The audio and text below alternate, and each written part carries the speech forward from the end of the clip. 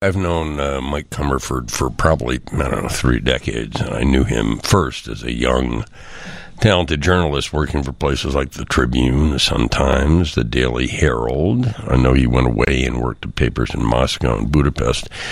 And when most journalists turn 60, they start thinking about, what golf courses am I going to play when I retired? Mike began his great adventure later in life. That adventure has manifested itself in one of the best books I have read in the last decade. American Oz, an astonishing year inside travel carnivals at state fairs and festivals. He is still at it. Beast of Main Street was him exploring Route 66 during the pandemic.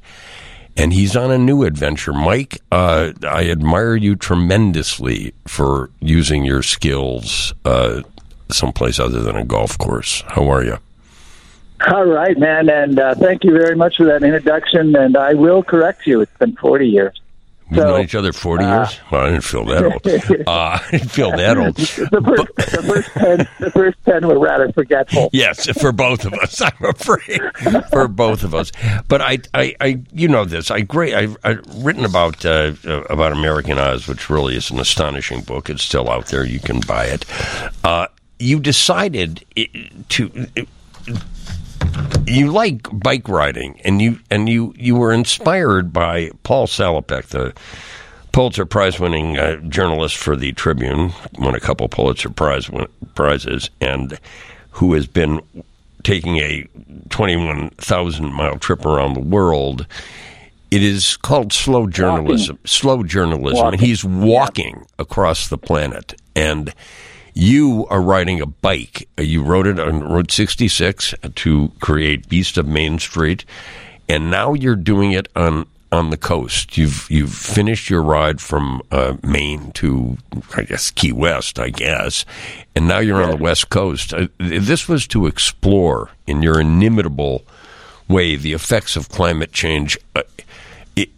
This must be a real revelation for you, because I cannot not think of you whenever I see the ABC nightly news that generally begins with some kind of climate disaster in California.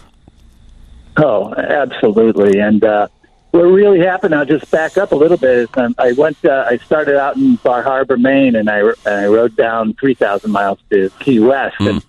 And that was revelatory, because there was a bomb cyclone that came through around New Year's and affected 37 million people across the country. Big, huge snowstorms in Chicago and New York and everywhere else. And then I was on the Outer Banks, and boy, do you feel vulnerable out there to nature. And sure. Those banks are going to disappear eventually.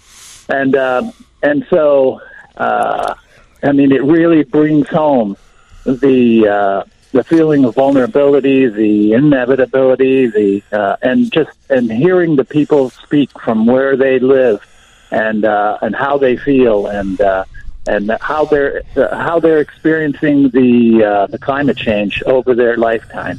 Well, it's not just big question. What I get from reading your stuff is it's not just how they feel; it is what they fear as well. And I think it is a kind of something that's going to echo across this country. Now, everybody now is talking about, it's going to be beautiful here tomorrow. It's going to be 70 degrees and blah, blah, blah. Without the realization, unless they read National Geographic, and this news is not, the news and the stories you're hearing on your rides are not resonating, I don't think, with the vast American public. Are they? Well, I'm finding that there is a lot of literacy out there. And then backing up to what you said about California, boy, have they been hit out here. Yeah. 25 atmospheric rivers, they call it, earthquakes and mudslides. And I'm on Route 1 right now, and repeatedly in one day I had 5 times I was stopped because the mudslides had taken out part of Route 1. Wow. And so Route 1, I'm hearing from people now, we'll find out it from the experts later, but Route 1 may have to be moved because it really, sometimes it's just a foot away or not even a foot away from the cliff. Aye. And so the human interaction with the coast here is so vivid. And along the East Coast, you have 110 million people. In America, we have, and along the West Coast, another 48 million. So we have most of the people that in America live on those coasts. Where are you now, Mike Comerford? Where exactly are you now? In Bodega Bay, right north of San Francisco, and I'll be in San Francisco tomorrow. So isn't that where The Birds was filmed, or not filmed? But it was. Yeah, okay. It was. But Very that's my great frame of reference there. How are people treating you? You are such an accessible human being, Mike, that I'm sure people are treating you, if not eager to tell their stories, at least not reluctant to tell them.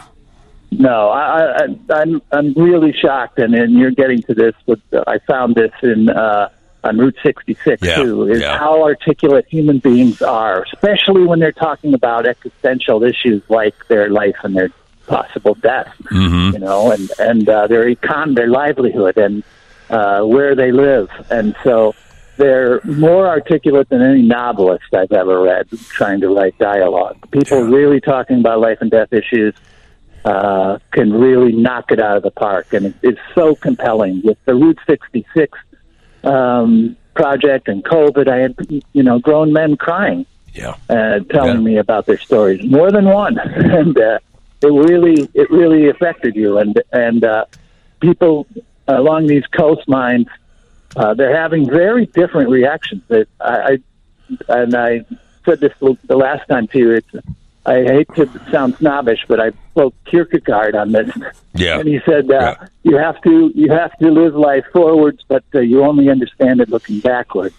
And actually, I have that quote backwards, but it's essentially the same. And I figure I'm at the end of this ride, I'll understand more deeply what it's all really about by watching these videos over again, listening to these people over again, seeing what they're really talking about.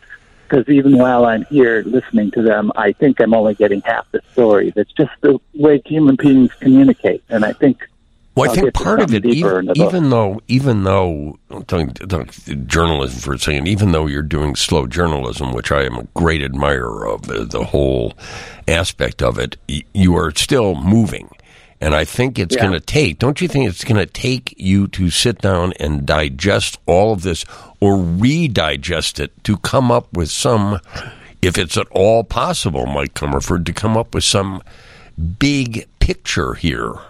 Yeah? Yeah. I have to tell you, it's daunting. It's epic. I mean, it is very daunting. And I will say on the Route 66 ride, it was revelatory because I really found that people, even though I was asking about COVID, and I thought I was going to get all this stuff about parties and religion and cures and things like that, I got all that. But people eventually wanted to talk about life and death and meaning of life. And I couldn't believe it when I came up with that at the end. Well, because I hope something like that. Well, and I think what you're doing now, I mean, it just seems to me, as an outside observer, that the stakes have been raised. And on the back of your bike, you have a sign. I think you may still have it or not. It just says, "Tell me a story." And you are asking. You are not pre-editing. You are not demanding the kind of story. I'm talking to Mike Comerford, who is just outside Bodega Bay, north of San Francisco. We got to take a short commercial break, and we'll come back. And I want you to talk, Mike. I know that people can access what you're doing in a variety of ways, and which I have done. And you can explain it better than I do because you know I barely know how to use email. So we'll be right back. I think if people out there listening want an introduction to Mike Comerford, the best thing to do would be buy his book, American Oz. An astonishing year traveling at carnivals and state fairs and festivals. It was published in 2020. Since then, he's been on the road, filing stories under the umbrella beast of Main Street, in which he followed Route 66 across this country, and now the story cycle. Mike, are you still in partnership and collaboration with University of Florida's oral history program? Oral history, yes, I am. And go ahead. Where can people find? People now have got to be curious about what you're doing and seeing the manifestation of it, rather beyond just talking to me about it. Where can they find that? So it's called The Story Cycle, and America's Coast and Climate Crisis, and it's on YouTube right now. It's 5-minute conversations with people, just real quick conversations. I ask 3 quick questions, and we're in and out, and so they can skim it and see which ones they're interested in. I do the East Coast, so it's Atlantic Coast and Climate Crisis, and the Pacific Coast and Climate Crisis. They're 2 different channels. And go ahead. No, you go. Go ahead. Where that was it. Now, is there another? Do you think there? I think certainly there's a book that deserves to come out of this. Do you? Yeah. At least one. I might make East Coast and West Coast, and then have a trilogy with Route 66. But we might make it. Might combine it. But it's a big concept. And when you brought up I wanted to add something just dramatic. Sure.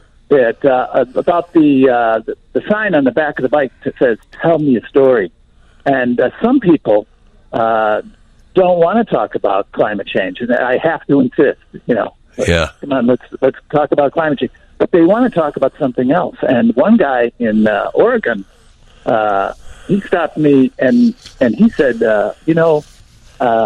it's raining outside. I had to pull down this sign because I don't want to sell my sister's house. I have to sell my sister's house to the IRS now.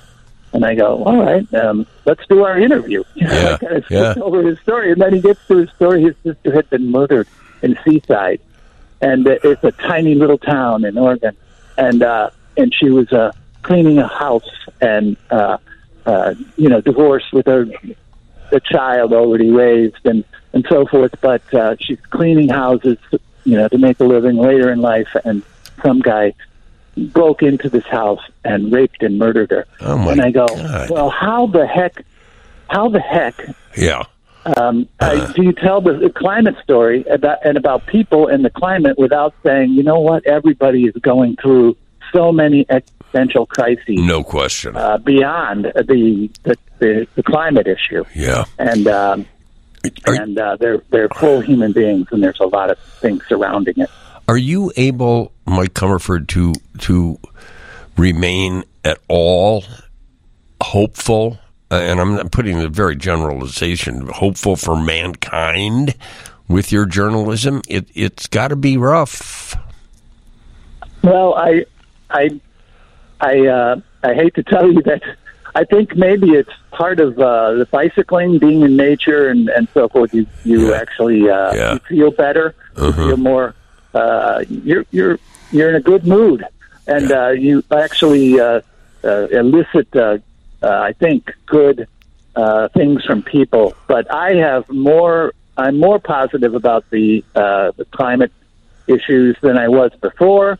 But I don't know if that's a matter of just what I'm going through. But I will say that I'm a hope. I find a lot of people are, if they were hopeful before, they realize that all the things that are going on with the climate, they're hopeful still, and that's who I am. I'm hopeful for people. I find a lot of people are pretty well educated about the climate. They don't know what to do about it, and but they're all over the map, and you must also have seen. I don't know that road anywhere near the way you do, but you must also have seen some unbelievable natural beauty on this ride. Unbelievable is true, and this is probably the most gorgeous bicycle ride I've ever had.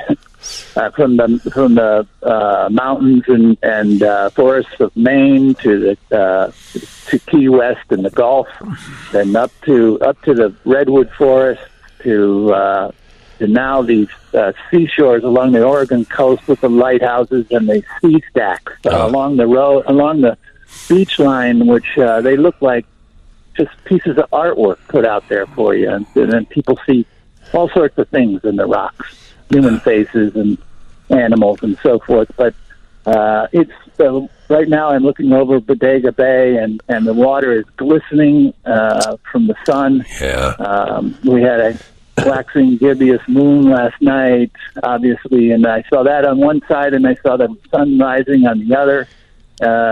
Being out in nature is just it's just a magnificent experience, and it's so awe-inspiring. I can imagine that would. That would. The topic is rather bleak. Yes, that would instill hope, though. Talk to me before I let you go, Michael Comerford, Michael Sean Comerford. Just look him up. Talk to me about your daughter, Grace. My daughter, Grace, is around your daughter's age, yep. and she, long ago, decided she wanted to go to college. And then had to go to Berkeley. And so even though she was a youngster in grade school, her friends all looked at her like she was insane. But she got into Berkeley on a full scholarship, and she's a Chancellor's and Scholarship winner. And I almost the first thing I said to her, not the first, but one of them was, you know what, everyone's going to say now, you must have really intelligent parents. See that, Dad? Intelligent. Well, I know. The thing is, one of the great things about Grace, and I do not know her well, I know her sort of secondhand, is that that she was worried about you when you took off on some of your travels, but she was nevertheless incredibly supportive, and I think that's one of the things that made it easier for you because what you're doing is hard, man. I mean, what you're doing is not easy, and it's got to be, and there got to be lonely nights. I mean, I know you're having some adventures out there, but there must be some lonely times. What do you read while you're from someone you love? Do you read while you're doing this journey? Do you read? I'm a crazy reader. I definitely am. If I meet an author, I have to read them. Yeah. I have met some authors on this trip, but I read, but there's a lot of biking and filing of stories and sure. No, I mean, it's in each case there's like 100 and some videos with all of these projects. Well, I mean, I have 66 Atlantic, and this one too over here.